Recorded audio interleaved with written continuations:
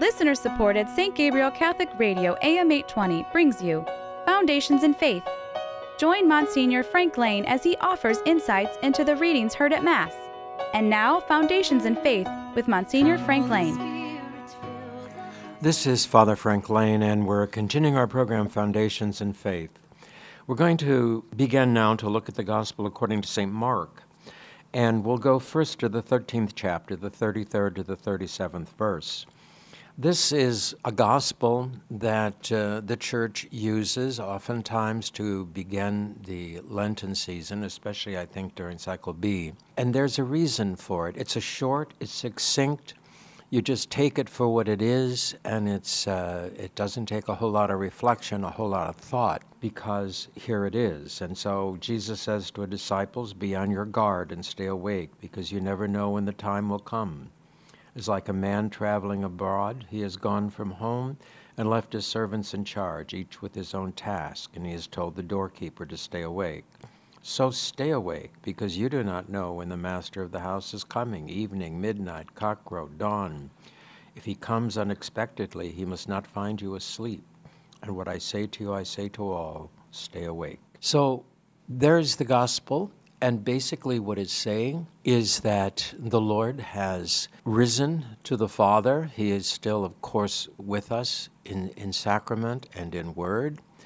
But we know that this is temporary. We know that he is to return again and then to bring fulfillment in all things. Then the question is, well, what do we do in the interim? How do we wait for the Lord? And this is what he's saying here, simply stay awake, stay alert.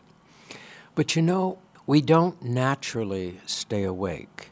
We have to make decisions to stay awake.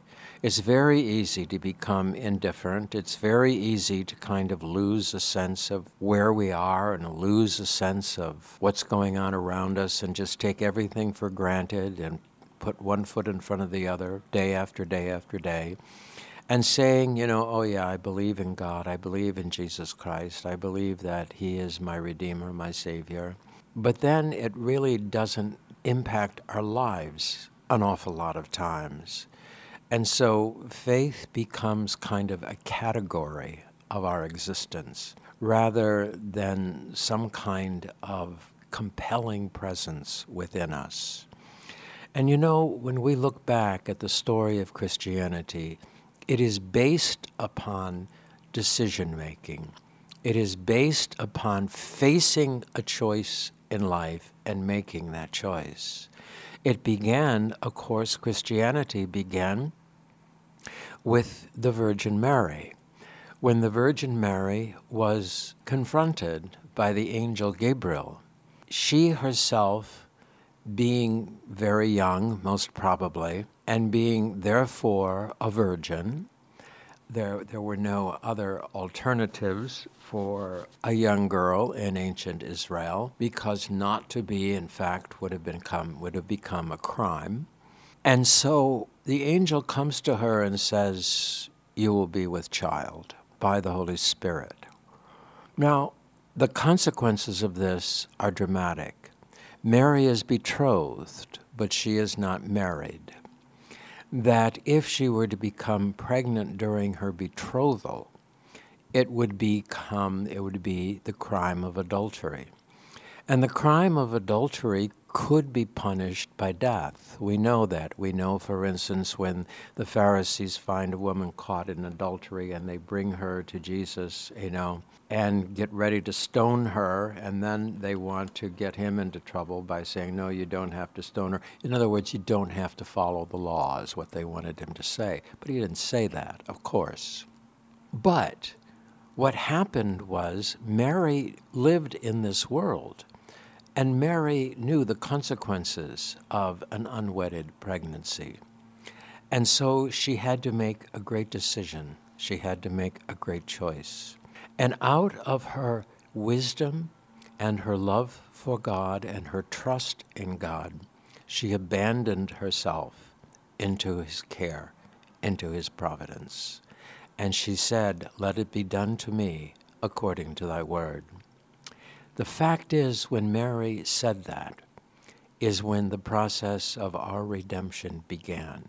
And so the process of our redemption began with a choice, began with a decision. The decision made by a young girl, a young Jewish girl in the first century, who had, of course, in many ways been blessed, but blessed not for her own sake, but blessed that she might make a choice completely in freedom. And I think that that's something, too, that we should reflect upon, this idea of the freedom that we have to make choices, the freedom that we have to make decisions about our lives.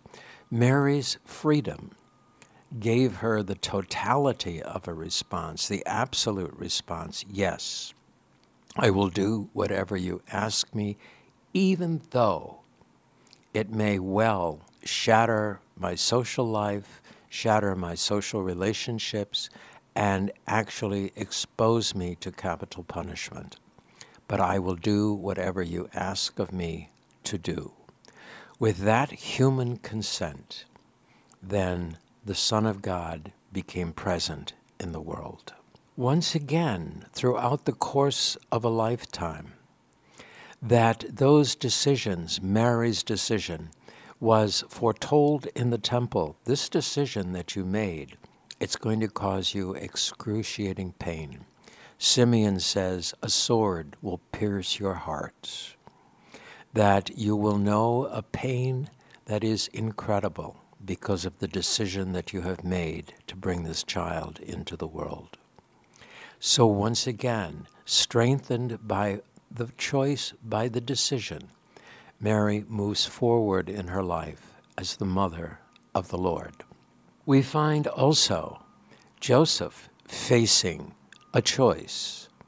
When he hears, for instance, that Mary is pregnant, whatever she told him, put yourselves in his position. If he loves her and she comes to him and says, I am pregnant by the Holy Spirit, and Joseph accepts that.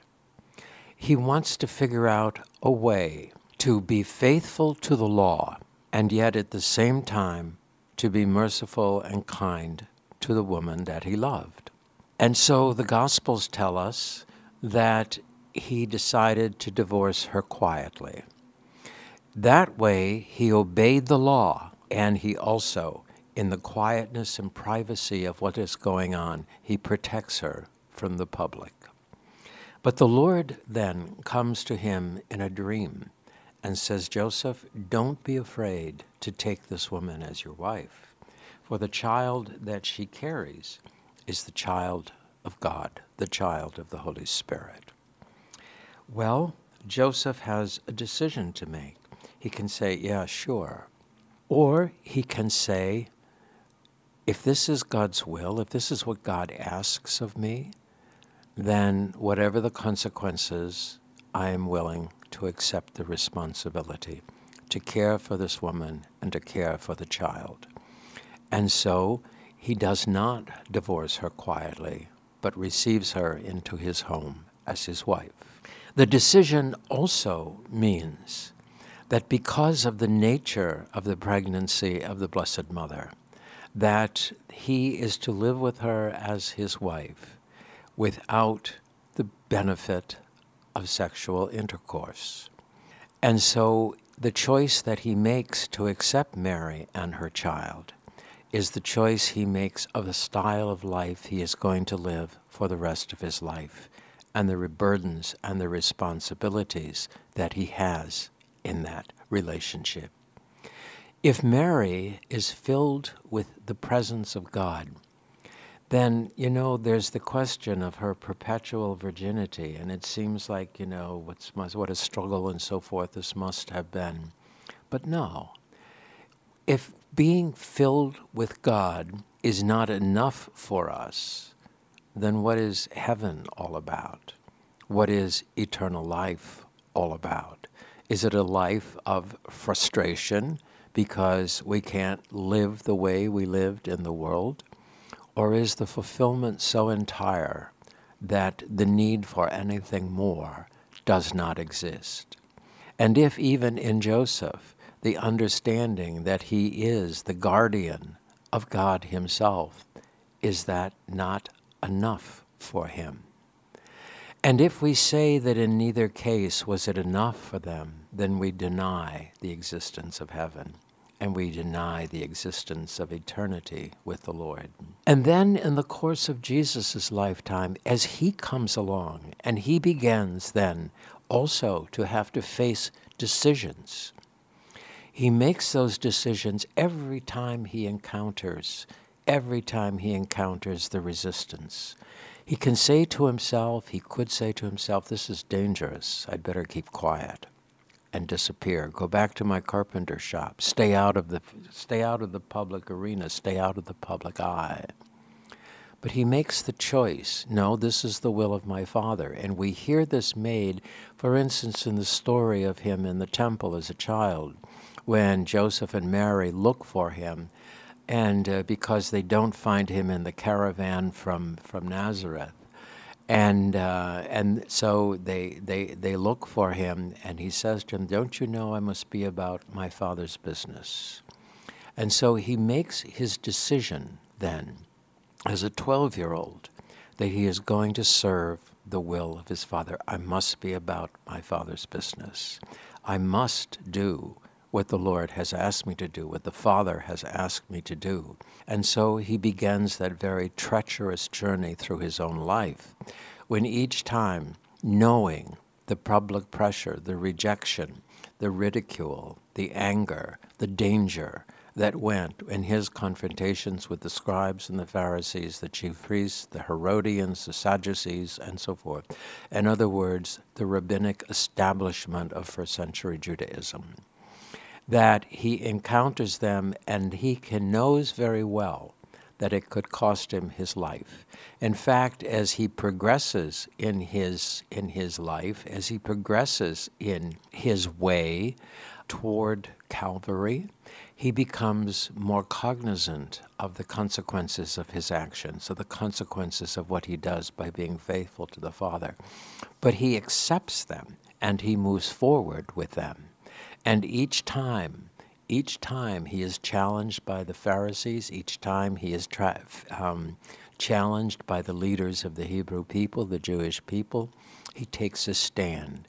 When, for instance, he cleanses the temple, and they say, by what authority do you do that? He takes his stand. His authority, he claims, is of course obvious and evident, for he is doing the work of the Father. He is doing the work of God. And when, in fact, the betrayal comes, and when, in fact, he's drawn before the kangaroo courts of his age, he could defend himself. He had not committed the crimes they say he committed. He could have said, no, I'm an innocent man. And if he said that, then they could have had to bring in a regular trial, real witnesses and so forth. But he never did that because his decision had already been made. He would fulfill the will of the Father. When he goes, therefore, into his agony in the Garden of Gethsemane, and Luke tells us that he sweat blood, and he pleads with the Father, Father, let this cup pass from me, but your will, not mine, be done. The decision to submit to God's will, no matter what the personal cost was to himself, was his final decision, and the decision then that took him to the cross. So that we have to understand that the whole nature of Christianity is based on our decision, our choice. Eventually, in each of our lives, faith has to become a choice that we make. There is no way that we can be compelled by human reason or by any kind of loyalties or anything. We cannot be compelled to believe. Eventually in our lives, it becomes, in fact, a decision that we make, a choice that we make. Faith ultimately then is acceptance of the grace of faith. It is that kind of acceptance and participation in God's grace to us that brings us toward salvation. We cannot, we can fight and resist, but in the end, if we are to be believers, if we are to accept Jesus Christ into our lives, we have to choose to do so. And those come at different ways in different people's lives.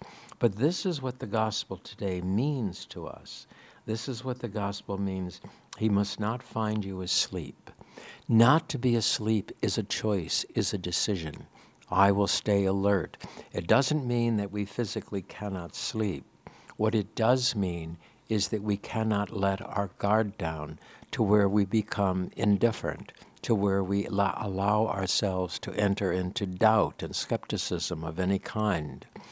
There's a massive movement within Christianity, even within the church, to somehow or other make it all so palatable that we can just kind of go along and get along without any of these strong reactions, without any of these strong responses from ourselves. We can do that for a long time or a short time, but in the end, we cannot do that. In the end, we have to say, yes, I believe, or no, I do not believe. And we cannot say, yeah, well, maybe, kind of, and then expect to enter into the presence of the Lord, who we kind of thought, well, maybe he's real, maybe it's real, maybe this whole thing matters. When we enter then into the spirit of this gospel, we face all sorts of personal issues, and we face all sorts of personal thoughts and decisions. It draws us to ask ourselves, how have I lived my Christian life? What kind of decisions have I made? What kinds of decisions have I made to honor the Lord or not to honor the Lord, in great things and in small things? Have I made the real decision, for instance, if I were to get married in Christ in the church? Have I chosen that? Have I chosen to leave this world, for instance, as best I could in the graces of God? Do I strive to receive the sacraments? Do I strive, therefore, to be in the state of grace when I pass on into eternity? Or do I just relatively come, whatever happens, happens, here we go. We ask ourselves, even in the serious sins of our lives, what kind of decisions did I make? Why did I make the decisions to do that, when the decision not to do that was always available to me? It was always present. And I think, that somehow or other, when people look back on sinfulness and say, somehow or other, I don't even know why I did that. I don't even know how that happened to me. I don't even know how I participated in this, that, or the other thing. We can say, well, yeah, the forces were powerful. If it is a sin against the sixth commandment, the power, the forces within me were powerful, and I felt helpless against them. Well, but we're never helpless against them if we make a choice, if we stay awake. The same thing happens, have I stolen? Have I been cruel? Have I done any of those kinds of things? For instance, what kind of choices have I made even in my family life between extracurricular activities and the sacrifice of the Mass, in which the Lord has asked us to come together with him at least once a week and to participate in his body and his blood. In other words, to share his life with him. The most intimate point in our relationship with God is our reception of him into our whole person, into our body, our soul, our spirit, our mind, our heart. And how many times have we said, no, I'm too busy, or there's other things going on that I deem more important? How many times have those kind of choices, those kind of decisions affected our relationship with the Lord, affected our willingness to be open to him? How many times was that simply falling asleep and not staying awake, as the gospel reminds us that we should?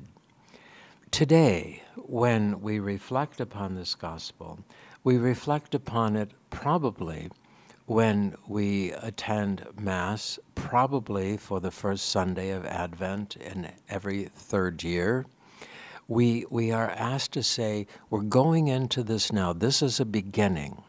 What is the beginning of Christianity? It is the saying yes of the Virgin Mary to receiving the Lord within her, the Lord God within her. And she has done that as the beginning of the road to our salvation.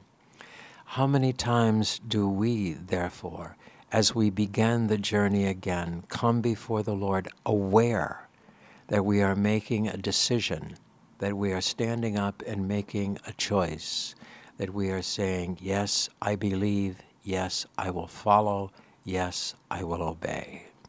How many times do we think of that? Because the journey begins, and then we come to the manifestation of the birth of the Lord, the manifestation to the Gentiles on Epiphany.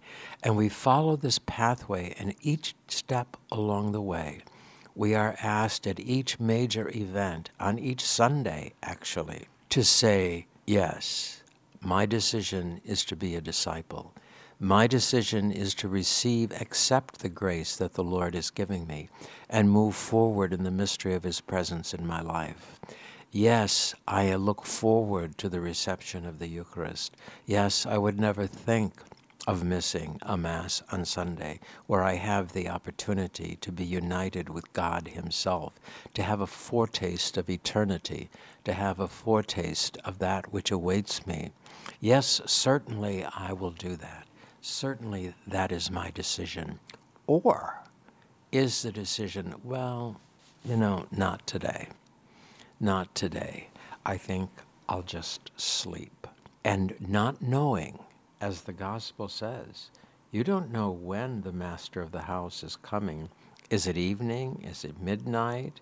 Is it pre-dawn? Is it dawn?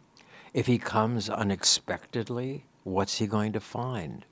Is He going to find me in my little mode of indifference? Is He going to find me in, well, I'll take care of that tomorrow? Is He going to find me in this mood, yeah, well, I'm not going to do it today, but maybe next Sunday I'll do it? What's He going to find?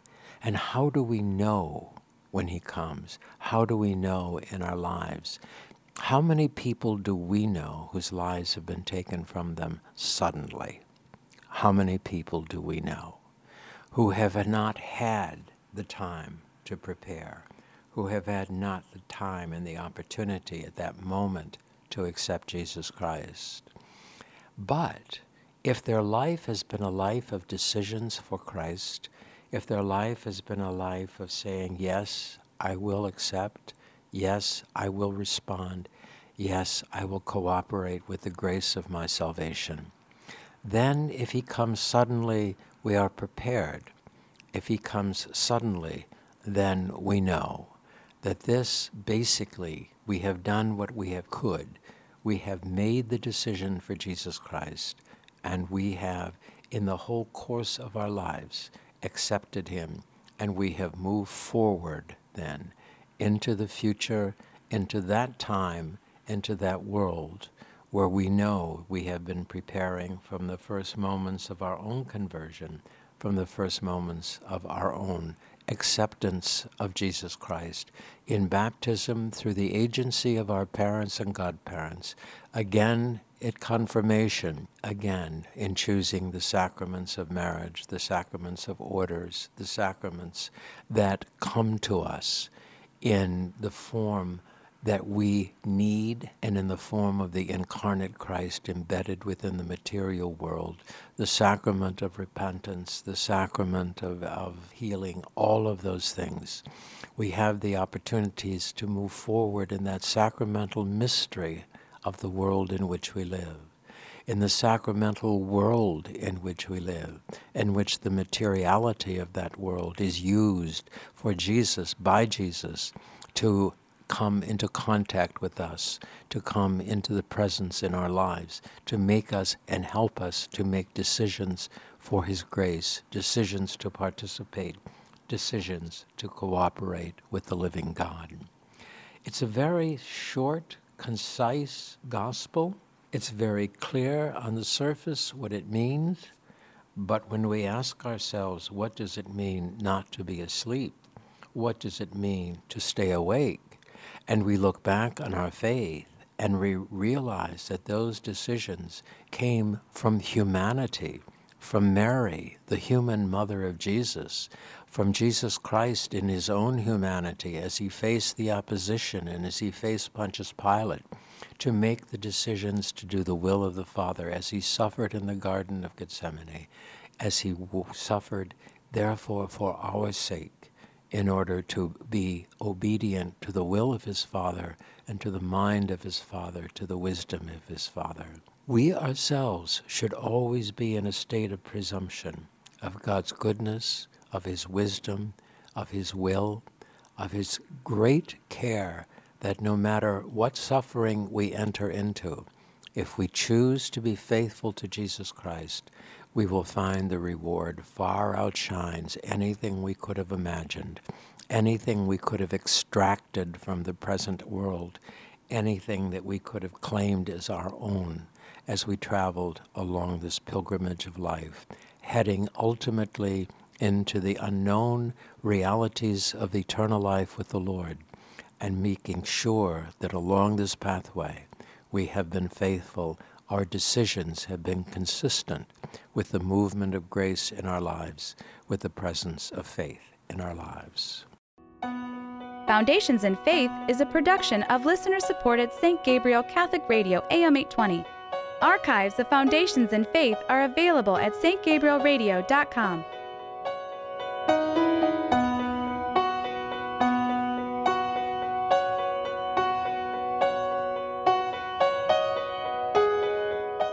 Veni,